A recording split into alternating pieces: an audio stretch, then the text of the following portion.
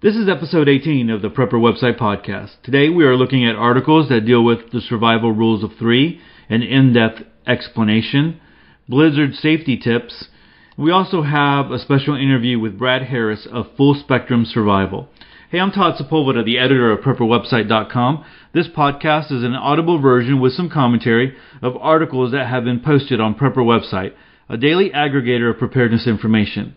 These articles are some of the best that have been recently posted on PrepperWebsite.com. All article links and show information can be found on the PrepperWebsitePodcast.com. Let's get started. Our first article comes to us from Survival Sullivan, and again, the title of this article is The Survival Rule of Threes, an in-depth explanation. So let's go ahead and get started into this one. Most people don't think about how quickly a situation can turn deadly in the wilderness, and many people struggle with what to prioritize when it comes to stockpiling for an emergency or SHTF situation. When you first begin to read about prepping, one of the things you see referenced often is the survival rule of threes. Preppers adapted the rule of threes from wilderness and survivalists, but it can be used to help you prioritize in just about any type of emergency. The survival rules of threes are: you can live up to 3 minutes without air, 3 hours without shelter, 3 days without water, 3 weeks without food. While not hard and fast, the rule refers to the amount of time an average adult can go without certain resources before it becomes fatal. If you look at these guidelines, what would you determine is the most important thing to secure first? It's clean or fresh air, right? Since you can only survive 3 minutes without air to breathe, that would be your priority if you felt your supply of air was in danger. Instead of wasting your time trying to determine which task should be done first, you can use the survival rules of three to guide your next steps. There are always exceptions to the rules, of course, and it should be treated more like a guideline than a set-in-stone rule. Sometimes you will have a logical reason to disregard it. Let's imagine for a moment that you and some friends decide to get together for a day of hiking up a mountain in your local area.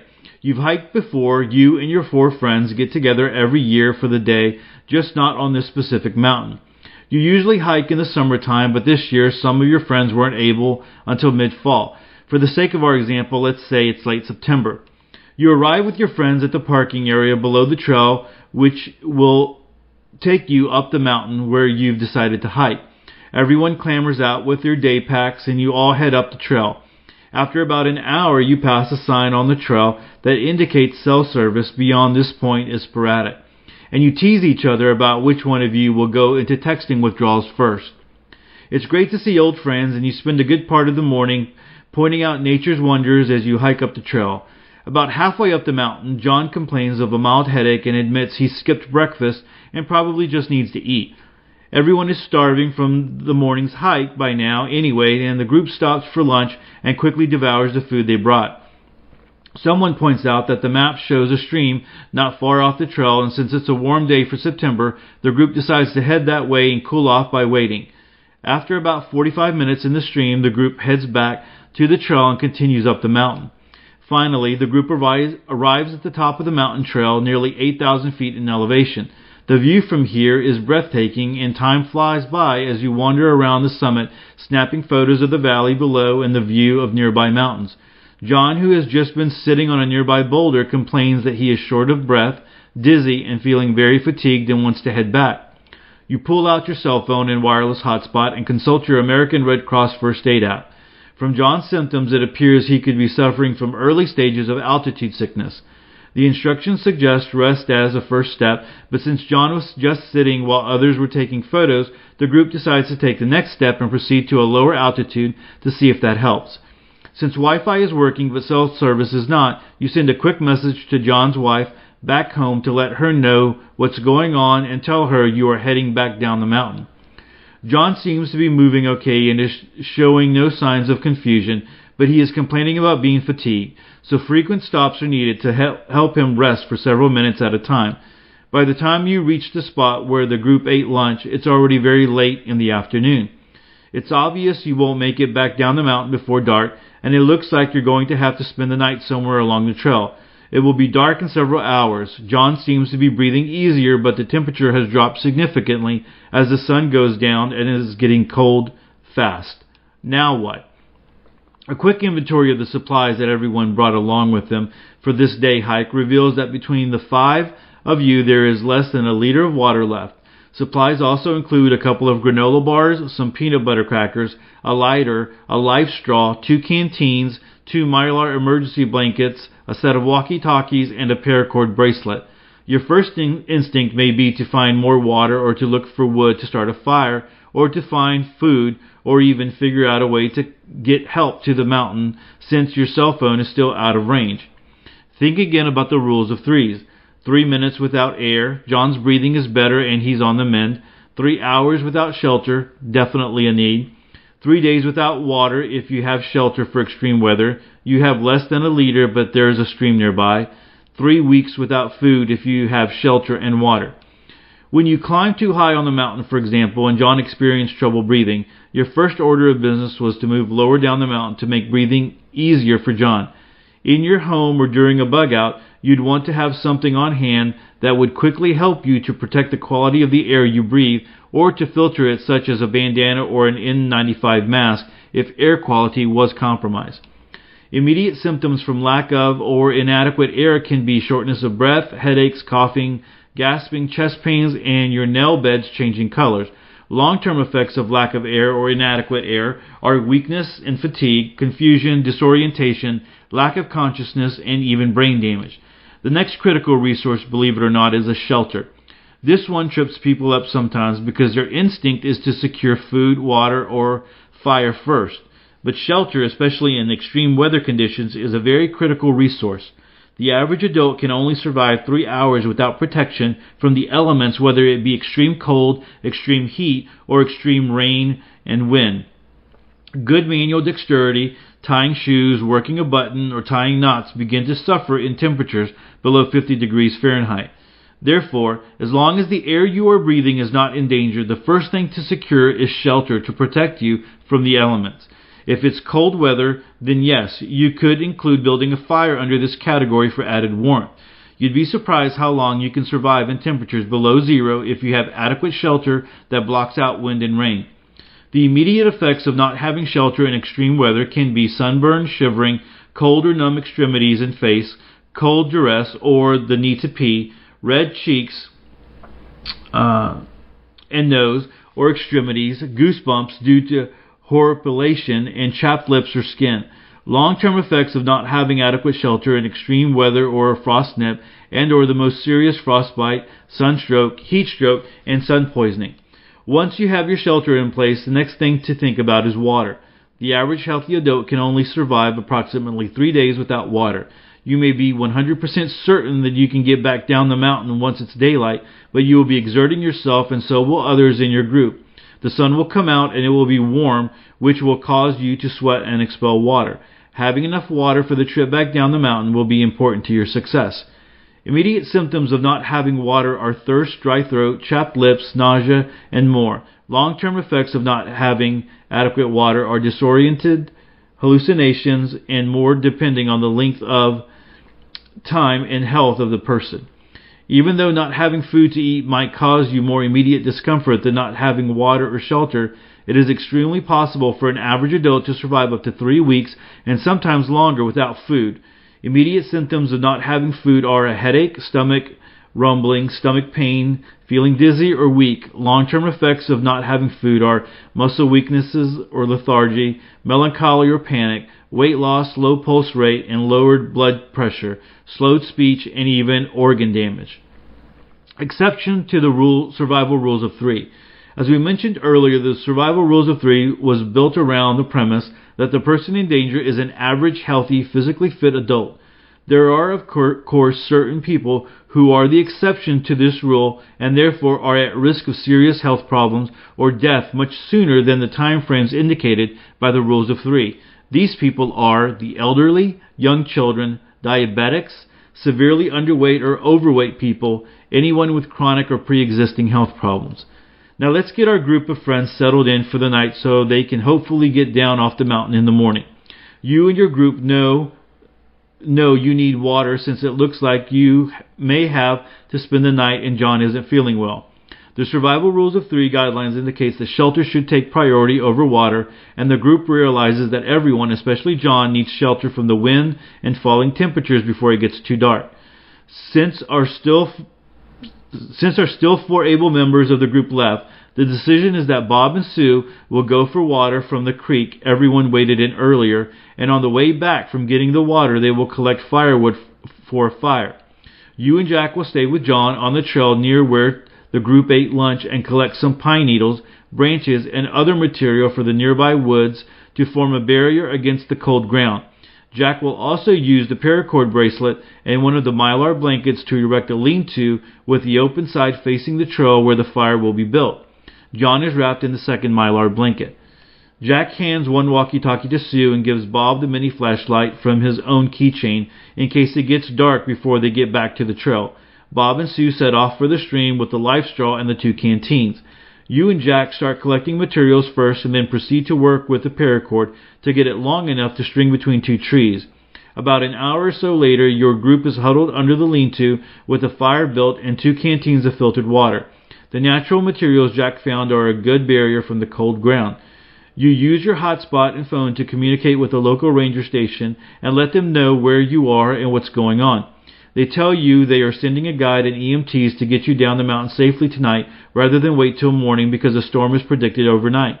Thanks to the survival rule of threes and some calm decision making, you'll be home in a couple of hours, no worse for wear. The group decides to divvy up the granola bars for supper and settle in till help arrives. From just this one example, hopefully you can see how the survival rule of 3 can help you guide your survival decisions, but not dictate them. There will always be exceptions, but if you understand the basic concept, it will help you to make informed decisions about when to break the rules and when to stick to them. Alright, so that is from Survival Sullivan, and he does have some links that you want to go ahead and check out and click on there at his website. And again, like always, I will link to all the articles that I'm discussing or reading on the Prepper Website podcast. I'll link to it on the show notes. So for episode 18, definitely on this one. So I want to go into this interview here. So the way that I'm doing this podcast, of course, I'm a pretty busy. Some of you know I'm a pretty busy person. I have a job during the day. I'm also a bivocational minister. I run and manage Prepper Website, and I decided to do this podcast. And so, sometimes I wonder, did I bite off more than I could chew? But I'm thoroughly enjoying it, and I'm finding that I can do it. I'm doing it late in the evening. But, some people asked if I was going to do interviews, and there's just no way with the way that I have this set up. I would be doing interviews really, really late at night, and it just really wouldn't work out. So one of the ways around that is I figured I could do written interviews where I can send questions off to people that I'd like to interview, and they would respond back. They would type out their answers, and I would be able to read them, and that would kind of fall in line with what I'm doing here at the Prepper Website podcast. But then the other side of that is if there was someone that could do their own recording, if I gave them the questions and they could do their own recording, well, then I could also tie that in to the podcast as well, and then that way it just wouldn't be my voice. And so for this first interview, I'm happy to say that I have Brad Harris from Full Spectrum Survival. I do link to his stuff on Alt News Hub at Prepper Website. It is linked in there, but he has a video, a YouTube channel, and does some good stuff there. He does like a daily update, but then he also does a lot of other stuff that he's going to talk to you about here. Now, so on this first interview, because this is kind of like I'm feeling things out as I'm going along, I didn't give Brad, I guess, enough instructions on what I was looking for. I know that he's probably he's a professional, so he's probably thinking that I'm going to cut and edit. I just don't have time to do something like that. So I didn't ask Brad to read the questions that I'm going to ask him that I asked him as far as he responded to on his when he recorded his own voice and recorded his answers. So but after listening to it, it flows really nicely. So I think I'm just going to go ahead and let it play out. I'm not going to necessarily read the questions here beforehand. I'm just going to let it play out and go from there. I think you're going to be, you'll be able to track with it and see where he's going with everything. So it's a good information from Brad Harris of Full Spectrum Survival. So let's go ahead and go to that interview now. Well, I started considering preparedness, I guess, in 2005 with the birth of my first child, and it was really at that moment that I realized that our whole society, myself included, my wife included, relied heavily upon corporate and government sources for the continued supply of items that you and I consider essential to life in our modern world. And it was really with that realization that my wife and I decided to step outside of the box and begin considering ways that we can provide for ourselves rather than relying on others to provide for us. We started learning how to grow our own food, which is something that, beforehand we hadn't considered, overcoming the challenges of soil restoration and container gardening, and we really consumed all of the information that we could, to learn survival techniques, especially primitive survival techniques, foraging for wild edibles, wetwood fire starting, shelter creation, and how to not just survive, but how to better enjoy ourselves on camping trips and in the woods without the need for, a vehicle's worth of supplies. It was through this that we worked to better prepare ourselves and our families for an emergency. And, we reached out to some NGOs and everything and decided to learn trauma assessment and first aid so that we could mitigate the damage for ourselves and for others and care for others in the event of a personal disaster should one affect us or our family. In this regard, to us, survival is not a doom and gloom. It's not this impending doom that we're fearful over, and it's not the picture that the mainstream puts on the face of survivalists. We are definitely survivalists and people who are prepared. For us, it's a methodology of preparedness and one of independence that gives my wife and I, as well as our friends and our family, the assurance that if a natural or geopolitical disaster should strike, we'll be less reliant on others to minimize that damage and to recover from the crisis, where others will be forced to rely on the government, to come pick up the pieces. Current non-government researchers and statistics both show us that the world is far overdue for a biological threat, and one that has the potential to reshape life as we know it. We are literally at the end of the age of antibiotics, and at the very beginning of the age of gram-negative bacteria that is becoming increasingly untreatable. As this threat combines with the potential for a global pandemic, biological threats on a wide scale remain a top priority for us on our watch and plan list. I think that like everyone else, I started out more as a kitchen sink prepper or survivalist. That is to say that I considered my need for gear to be a top priority for my personal survivability. As my preparedness progressed and as my wife and I worked on honing and building new skills rather than buying new gear, we found that our survivability increased while our need for gear decreased. Now, of course, gear is an important part of every preparedness plan, and redundancy is still a key part of ours. However, as our skill sets increased, our dependence on gear lessened, and this has allowed us to both enjoy the outdoors and our times of skill practice more, while also ensuring that we will know what to do in the eventuality that our gear fails.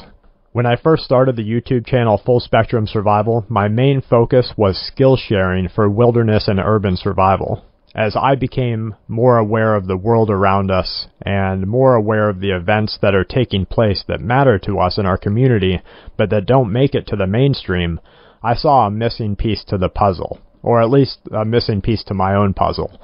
And I fell back on my programming background and created a trending algorithm, a spider that searches the internet in over 10 different languages, 24 hours a day, goes through chat rooms, social media, news outlets, forums, all around the world, and seeks out events that matter to me or matter to us in the community.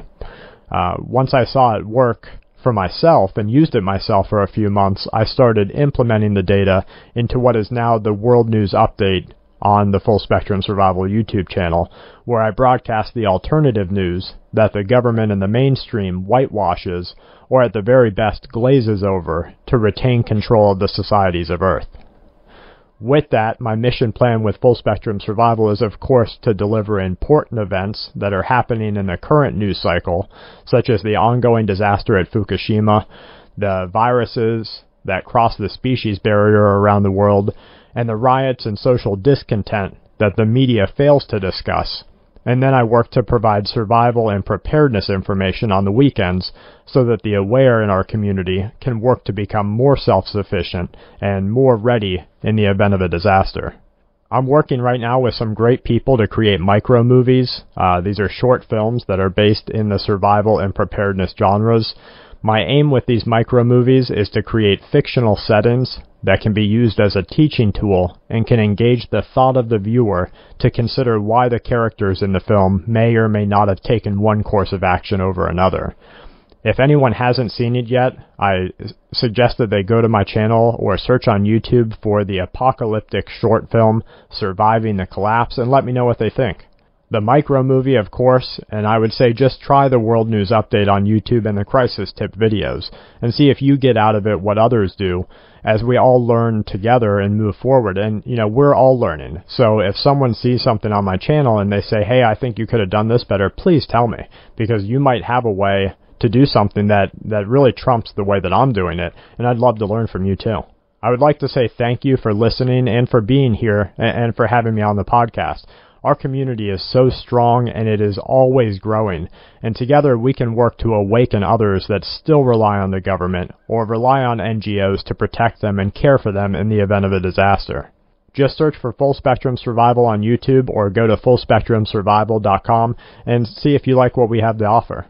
Thank you again so much for having me on here, and thank you for having the Prepper website.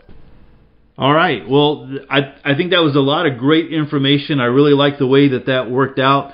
And so hopefully you enjoyed it as well. I'll be linking to Full Spectrum Survival on the show notes, on episode 18 show notes, as well as that little mini movie that he made. We did link to that on Prepper website. It was a popular link. There was a lot of click outs on that one, but I'm going to go ahead and I'll embed that there on episode 18 in the show notes if you want to hit that as well there too. But you definitely want to hit his YouTube channel. He's got a lot of good information there. All right, so let's go ahead and finish up with our last article, and this is coming to us from Doom and Bloom, my favorite people, Dr. Bones and Nurse Amy. And I think this is a very timely article if you are listening to it here in the next couple of days. It's blizzard safety tips, and they're supposed to be, we're in the middle of March, but it's crazy out there. I mean, there's like snowstorms coming. And so, Dr. Bones is in touch with what's going on there, weather-related and everything else related. And so he realized that it's important to kind of get this information out there. So hopefully it'll help someone out there make some good decisions. Blizzard safety tips coming to you from Doom and Bloom. All right, here we go. I find myself a little surprised to be writing about blizzard survival with spring just around the corner, but weather forecasts are predicting a particularly nasty blizzard for the East Coast. Strong winds and a foot of snow are possible from Maryland to Maine. March came in like a lamb, but is acting like a lion for those in the Northeast. Winter storms, this one is named Stella, occur every year in the United States and cause fatalities among the unprepared. 70% of deaths occur due to traffic accidents and 25% from hypothermia from being caught outside during the blizzard. With Stella's strong winds, trees and power lines burdened with heavy snowfall may topple, causing additional hazards. If a blizzard knocks you off the grid but you're still in your home, a great place to be. Keep everyone in an inside room, preferably without windows. The heat from several bodies will make a smaller space warmer. Heat in the home can be conserved by shutting the doors of unused rooms and drawing blinds and curtains to add insulation. Stuff towels under the door to prevent loss of warmth from the room you're using.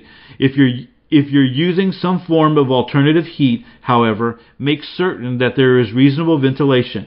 Prepare for mishaps by having a fire extinguisher handy. Staying hydrated is important. You'd be surprised how much a family uses, so fill the bathtub with water. Plumbing might be kept from freezing by allowing faucets to drip. Stock up on non-perishable foods. So just a side note here, when Dr. Bones is talking about filling up the bathtub with water, I know just from reading past articles, he's not talking about filling it up with water to use to drink.